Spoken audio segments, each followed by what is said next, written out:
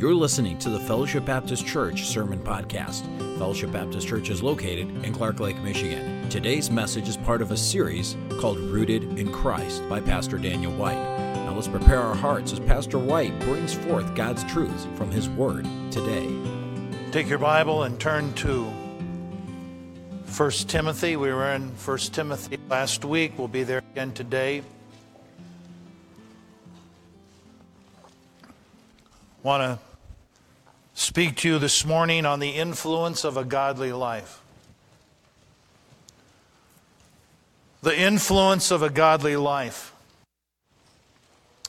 Last week I preached from chapter 6 of 1 Timothy, and in that chapter we saw what a godly life is and how a godly life is achieved. As we learned in last week's message, a godly life is a Christ-centered life. It's a life of full surrender and commitment to the Lord Jesus. It is a life of godliness. It's a life of sanctification, as was just sung in that beautiful song. It's a life lived in holiness. As you commit yourself to that kind of life, you have no idea the impact and influence your life will have upon others. I'd like you to look at 1 Timothy chapter 4. Follow along as I read verse 11 through verse 13.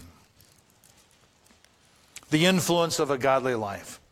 Paul says to Timothy, "These things command and teach. Let no man despise thy youth." Timothy was somewhere in his late teens or very early 20s when Paul wrote this epistle to him. "Let no man despise thy youth, but be thou an example. Have a godly influence on others. Let no man despise thy youth, but be thou an example of the believers in word, in conversation, in the way you live out your life, in charity or in your love, in your spirit or attitude, in faith and in purity. Till I come, Timothy, give attendance to reading, to exhortation, and to doctrine." Heavenly Father, I pray that you would bless the preaching of your word as we look today at the influence of a godly life. In Jesus' name we pray. Amen. As believers in Christ, I know that we all know that our ultimate example of how we should live our lives is who? The Lord Jesus Christ. The Bible says in 1 Peter chapter 2 and verse 21, "For hereunto were ye called, because Christ also suffered for us, leaving us an" what? "Example," say it with me, "that we should follow in his steps." I'll never forget when I was a little boy and my father used to take me out rabbit hunting in the UP. Sometimes we would use snowshoes because the snow would be so deep, and up there we didn't have cottontail rabbits. We had snowshoe rabbits, and they turn white in the wintertime, and it's quite a challenge to hunt them when the snow is all on.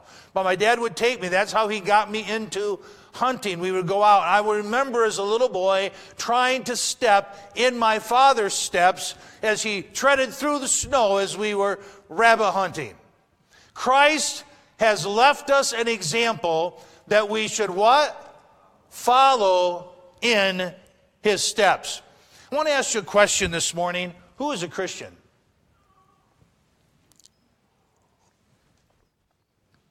Who is a Christian? How many of you would raise your hand right now and say, "I'm not ashamed to identify myself as a Christian. I am a Christian"? Looks like about every hand went up in the fellowship today. I looked in the dictionary, and this is what Webster's dictionary says a Christian is. He said, "A Christian is a person professing belief in Jesus as the Christ." A person professing belief in Jesus as the Christ. How many of you profess Jesus as Christ? And then he goes on. He said a Christian is one who practices religion based on the teachings of Christ. How many of you practice your faith based on the teachings of Christ? Okay. So while that, I think, is a good starting point, like many other dictionary definitions, it comes quite short of what the Bible identifies a Christian as being. So what is a Christian? Well, let's look at what the Bible says. Acts chapter 11 and verse 26, we find these words. And the disciples were first called Christians in this town of Antioch. The disciples were first called Christians in Antioch. Now, this was a name given to the followers of the way, which they were originally identified as, followers of the way. They started to be called Christians at Antioch. Now, why did the unbelievers, this wasn't a term that they called themselves. Why did the unbelievers call the believers at Antioch Christians? Why did they do that? Because their behavior was like Christ. Their activities were like Christ. What they would and would not do was like Christ would or would not do. Their speech was like Christ.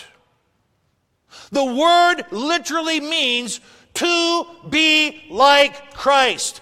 That's how they were identified by unbelievers. Now, if we take the strict sense of the word, I wonder how many of us are really Christians.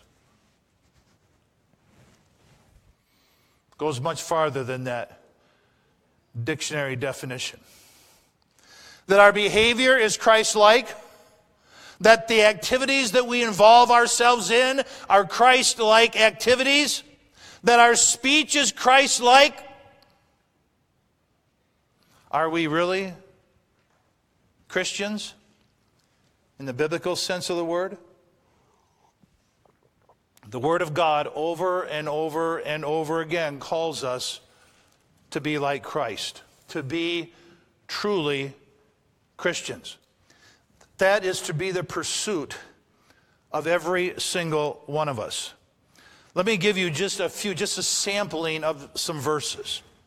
John 13:15, for I have given you an example that ye should do as I have done unto you. Matthew chapter 10, verse 25. It is enough for the disciple that he be as his master and the servant as his Lord. Philippians 2:5. Let this mind be in you, which was also in Christ Jesus. Romans chapter 8 and verse 29.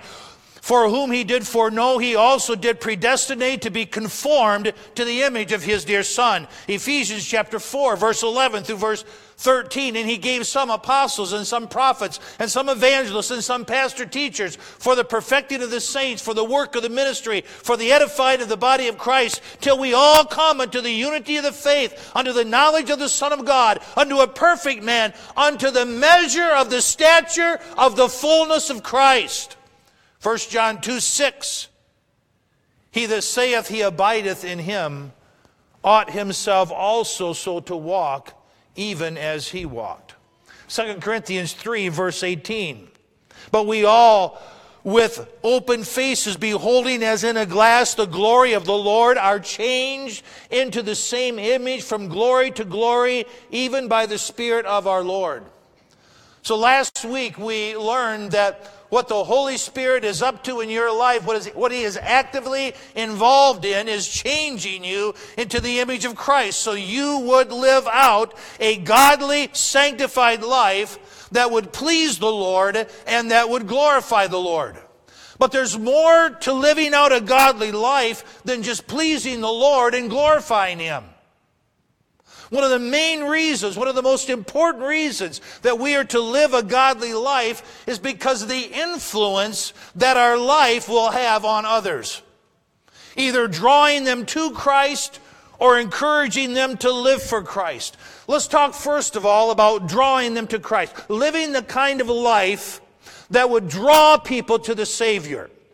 The Bible says having your conversation, the way you live your life, honest among the Gentiles or unbelievers, that whereas they speak evil against you as evildoers, they may by your good works, which they behold, glorify God in the day of visitation. That visitation is when the Holy Spirit convicts them of their sin and their need of a Savior. Is your life that salty life that Jesus talked about, that creates a thirst in others for God? Is your life that light that Jesus spoke about, that would draw men to the Savior? I'll never forget when we were in China visiting Aaron and Beth, and we went to several house churches. And those house churches were scattered all throughout the Shanghai area. And we were able to involve ourselves in several of those while we were there. One of the pastors of one of those churches, I was talking with him because before they go into their services, they have a time of fellowship together, and everyone comes and they share their food, and they're all kind of packed into this house, call it house churches. And I asked him, I said, how do you evangelize? And he said, the most effective, he spoke English so we could communicate. He said, the most effective means of evangelism is we go out and we will encourage one or two unbelievers to come to our services every week. He said, and they just come and they join us and we have fellowship together and they sit down and they hear the word taught. And he said, after one or two services, they usually receive Christ as their Savior. After just one or two times. After just one or two times coming to that group of believers, they surrender their life to the Lord. I say, well, why is that? He said, because they see that we have something that they don't have. That's exactly what he said. He said, here in China, the fish are jumping into the boat. Well, wouldn't it be awesome if we're experiencing a time in our church when the fish are jumping into the boat? So what is it about our lives that is not attracting the lost to Christ? The Bible said we ought to be ready always to give an answer to every man that asks us of the reason of the hope that lieth within us. Could it be, church, that the world is not seeing that hope of Christ being lived out in and through our lives? Could it be that our life is not that godly draw to the Savior? It's something that I think we all need to answer for ourselves. The influence of a godly life drawing people to a saving knowledge of Jesus. Not only drawing people to Christ, but encouraging others to live for the Lord. Paul said, be ye followers of me, even as I also am of Christ. Is the way you live your life up here. We've all heard babies crying. Believe me, if I heard babies crying. Are we living our lives in such a way that those that we come in contact with are encouraged in their walk with the Lord simply by the influence of our personal lives? Molding and modeling Christian virtues, true virtues of spirituality, I believe is critical to the effectiveness of the church's ministry in this world. Stop and think about this. Without godly examples for us and others to look to, is there really any hope for our nation to turn to God? I'm going to say that again. Without godly examples for us and others to look to, is there really any hope of our nation turning to God? In Isaiah chapter 57 and 58, the prophet says these words, but the wicked are like the troubled sea. On the way here to church, my wife quoted a verse as we were thinking about what's going on in some individuals' lives. The way of the transgressor is what?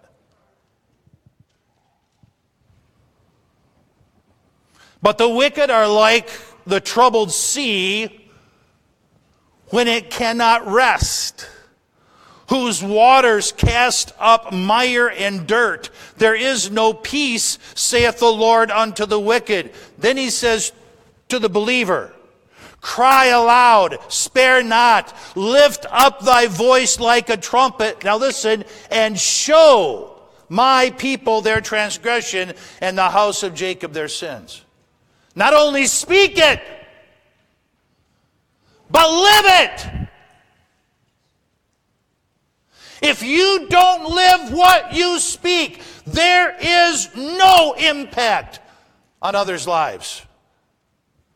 All of us, and especially our young people, need good examples all around them. People who not only profess faith in Christ, but people who possess Christ-likeness, spiritual qualities that we should emulate in our lives. I'm telling you, our youth have enough bad examples, they don't need any more. They got enough bad examples in the world, and they got enough bad examples even within the church.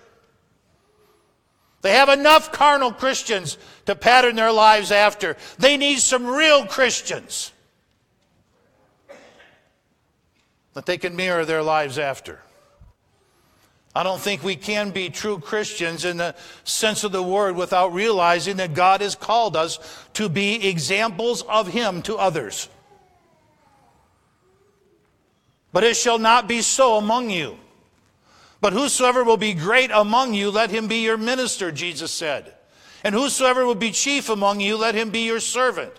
Even as the Son of Man came not to be ministered unto, but to minister and to give his life a ransom for many. Be a minister for Christ. Amen? Be a minister for Christ. Live out a godly life.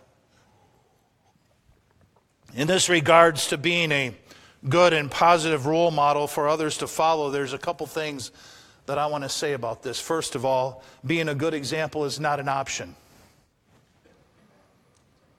Paul did not say to Timothy, I want you to know something, dear Timothy, my son in the faith, you have an option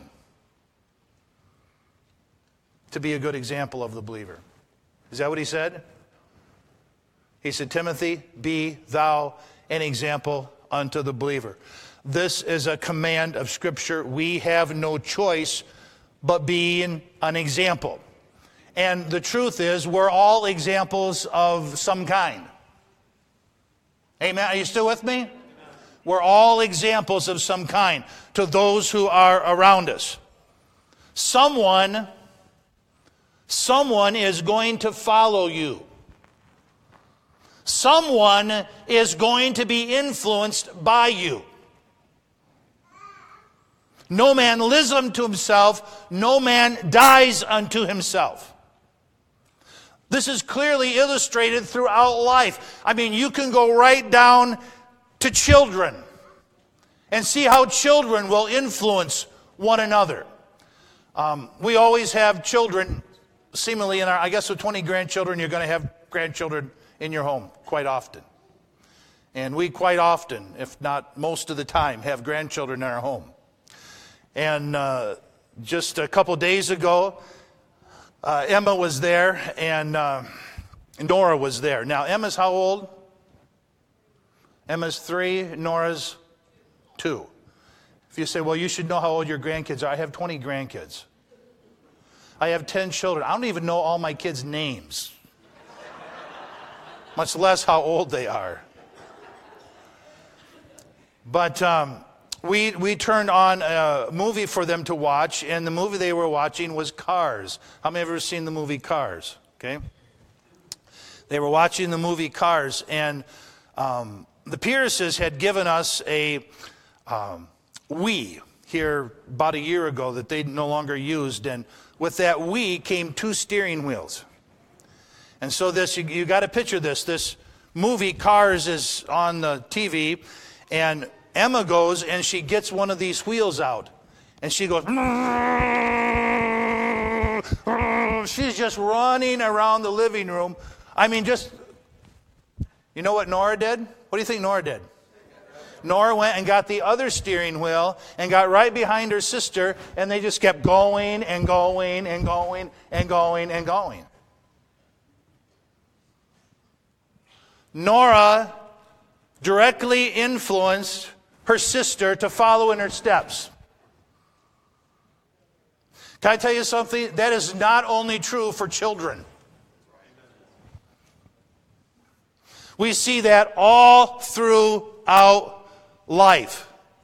And the truth of the matter is today, you are influencing someone's life or the Bible's not true. Either you are influencing them positively or you are influencing them negatively. You are a good example, you are a bad example.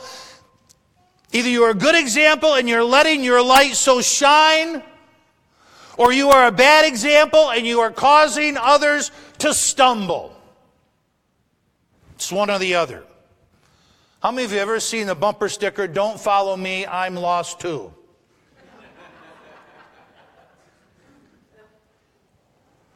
Boy, if that's not the state of the world.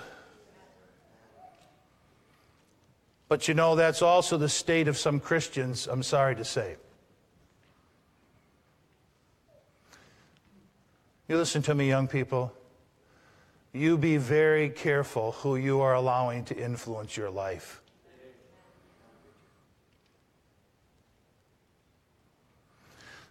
Yesterday in our prayer time with our men, Larry brought up a prayer request of a young man who is addicted to drugs and has done so well for about 6 months, but just had a terrible relapse. As we were praying for this young man, I said to all the men there, don't even go there. Young people, don't go there. Everyone who's ever gone there has been influenced by someone. We need Christians who will provide real, authentic, Christ-like living. Let's talk about church ministry for just a minute. I want our ministry to be effective, don't you? And usually when you think of effective church ministry, it's always equated as you're out there and you're studying and you're reading about how to have a more effective church ministry. It's usually equated with dynamic personalities. If you want to have an effective ministry, you have to have a dynamic preacher. You have to have talented individuals and gifted individuals in every area of ministry, and they need to be well trained, and they need to be enthusiastic, and they need to be hard workers, and they need to be charismatic, and you need to have all these programs, and you especially have to entertain people today. And you have to do all of that in order to have an effective ministry. You know what? I can't find one of those things in the Bible. Not one. But the one thing I do find to have an effective ministry is to have spiritual character in the lives of your members.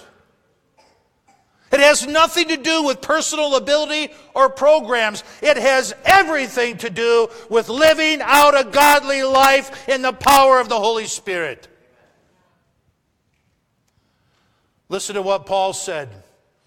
And I, brethren, when I came to you, came not with excellency of speech or of wisdom, declaring unto you the testimony of God. For I determined not to know anything among you, save Jesus Christ and Him crucified. Turn off the YouTube preachers. Get into the Word. For I determined not to know anything among you, save Jesus Christ and Him crucified. And I'm here to tell you today, listen to your preacher, that's enough. That's enough. That's all we need is Jesus Christ and Him crucified. If I be lifted up, I will draw all men unto myself, that I may have the preeminence in my church. He said, I was with you in weakness, fear, and much trembling. And my speech and my preaching was not with enticing words of man's wisdom, but it was in the demonstration of the Spirit and the power, that your faith should not stand in the wisdom of men, but in the power of God. This is what it's about. Us living out the power of God in our lives through a commitment to holiness. Effective ministry is the character of Christ reproduced in and through our lives by the power of the Holy Spirit. Christians, we have a responsibility. A tremendous responsibility to maintain a consistent Christ-like example. Other than the power of the written word.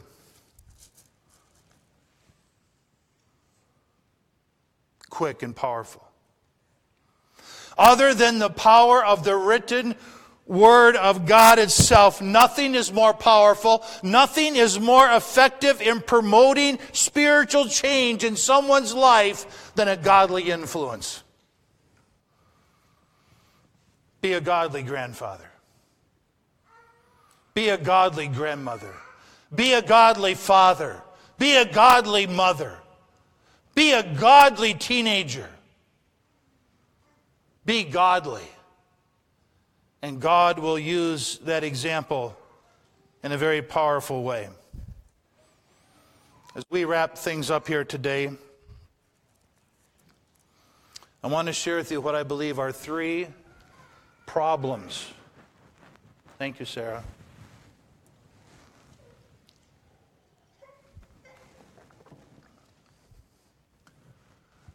3 problems that we face when it comes to being the godly example that the Lord has called us to. And these are things that are substantiated in Scripture, but they're also borne out through all my years of ministry. Number 1 is a lack of spiritual discipline. This is what we talked about last week. Not having the spiritual disciplines that are necessary to develop spiritual habits that will produce a godly life. Not being committed to the Word. Not reading your Bible, not meditating upon Scripture, not memorizing it and hiding it in your heart, not faithfully sitting under the teaching and preaching of the Word of God. Just simply not having a commitment to the Bible itself. Not having a commitment to prayer. Not having a commitment to live by faith. Not having a commitment to being an obedient Christian. Not having a commitment to being Spirit-filled. Not having a commitment to forgiving others and instead of becoming bitter, and not having a commitment to give to the Lord and to others in need. You see, if we're not growing Christians who are being changed into the image of Christ, we're going to be very, very poor examples of others to follow. Brethren, be followers together of me, and mark them which walk so as you have us for an example. Let me tell you something. There's some people that you ought to say, you know what, I'm going to mark them. They are Spirit-filled. They are godly Christians. I'm going to mark them, and I'm going to follow them in my life.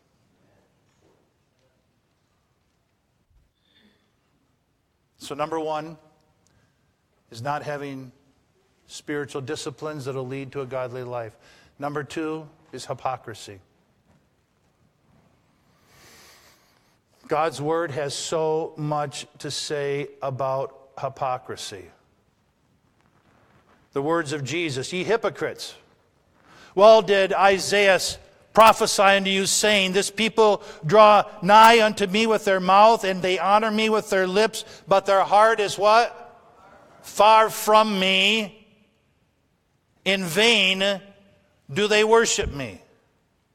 Thou hypocrite, cast out first the beam out of thine own eye, and thou shalt see clearly to pull out the mote that is in thy brother's eye. Jesus was always hitting the issue of hypocrisy, especially in the lives of the Pharisees. I came across this passage of Scripture. It's in Isaiah 32. Listen closely.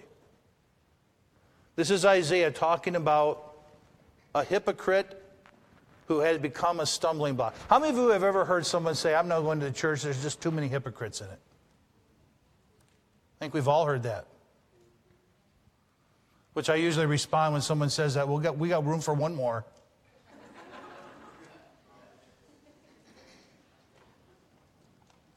But it is sad.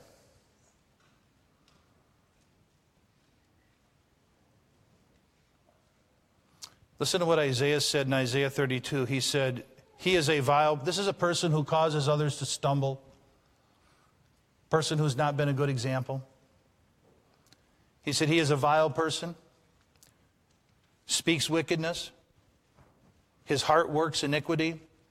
He practices hypocrisy. He utters error against the Lord. For those who are hungry, for those who are hungry and thirsty for God, He makes their soul empty.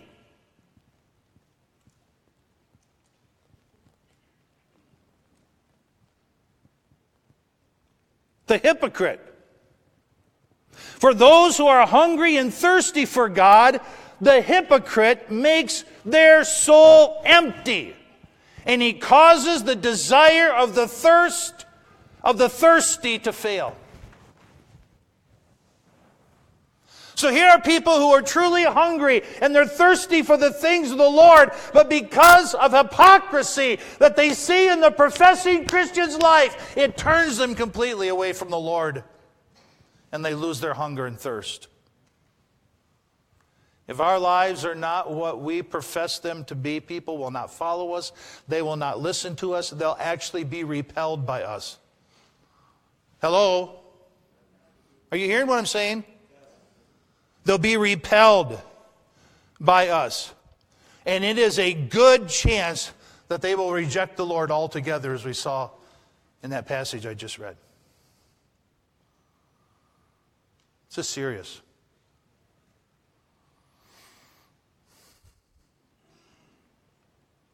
Number 3.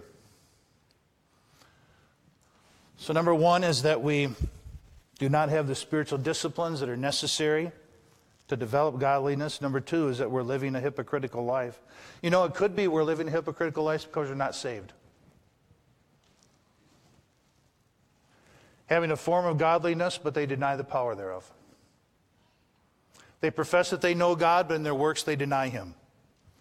He that saith, I know Him, and keepeth not His commandments is a liar. The truth is not in him. So it's a good possibility that those who profess to be saved really are not saved. Or number 3, it could be that they're just simply carnal. They have not developed the spiritual disciplines necessary to live a godly life. They are living a hypocritical life. And number 3, they are carnal. They're worldly.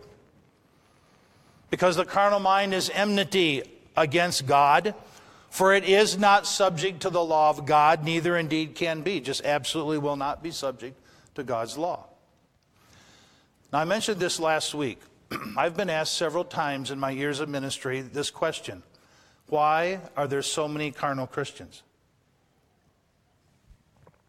And last week I told you I believe the answer to why there are so many carnal Christians is number 1, they haven't developed the spiritual disciplines necessary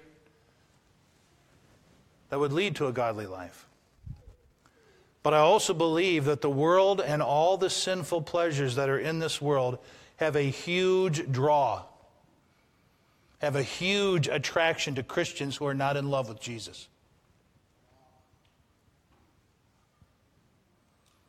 That's why the Bible says, love not the what?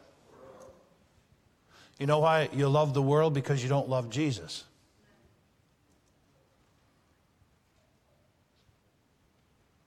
Love not the world. Sin has pleasure for a what? There's one thing that the old devil is good at, and that is drawing Christians' hearts away from their love and commitment to the Lord unto worldly things. He is a master at it.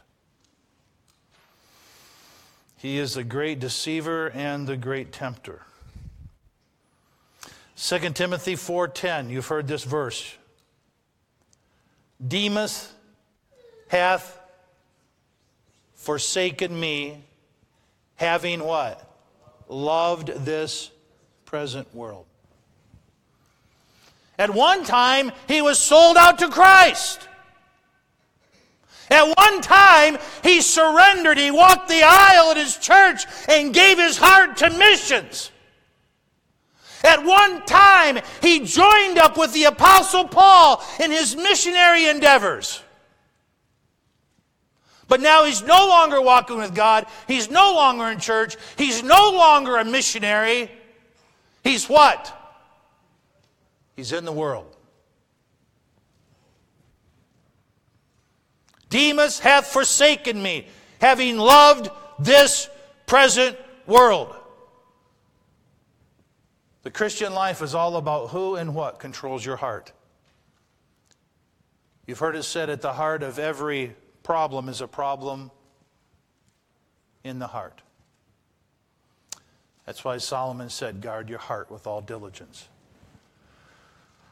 For out of it are the issues of life. Obviously, Demas had not guarded his heart. And he had allowed the things of this world to creep in. How much easier is Satan bringing the things of this world to us today? We are bombarded by the temptations of the world today, as never before. Where iniquity abounds, the love of many will what? Wax cold. Where your treasure is, there will your... For the people's hearts are waxed gross, their ears have become dull of hearing, their eyes they have closed. Sad. Jesus often preached about the hardness of heart. Hebrews tells us on 2 different occasions, harden not your heart. I don't know if you've ever done a study on the heart in Scripture.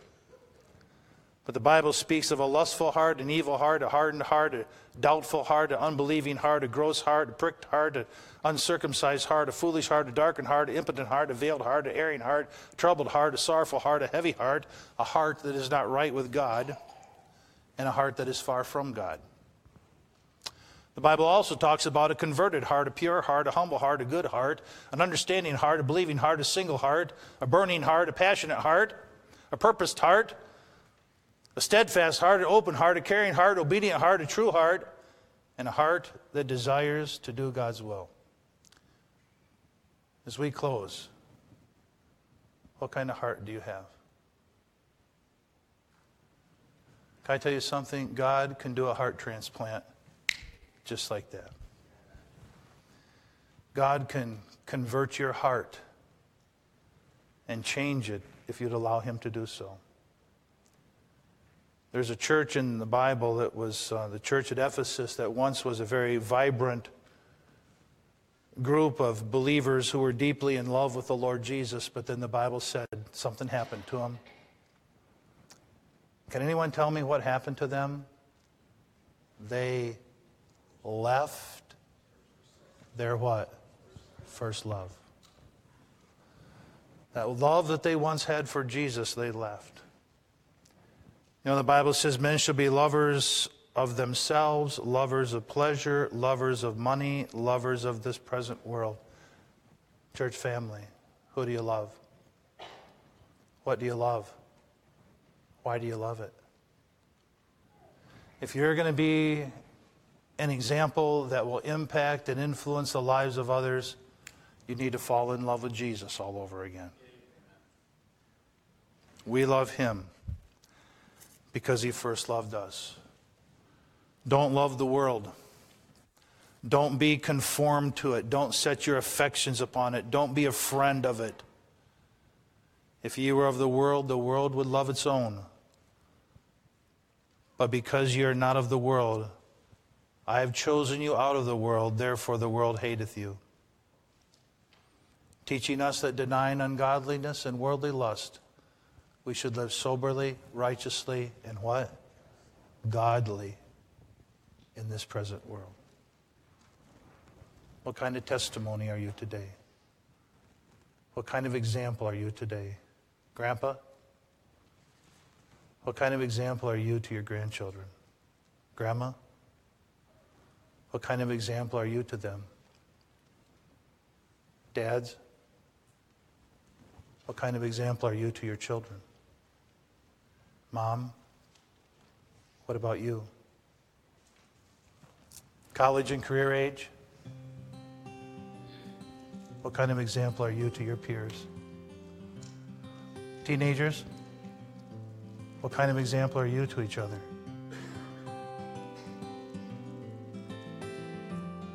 Either you're a good example or you're not. But you are an example. Let's pray.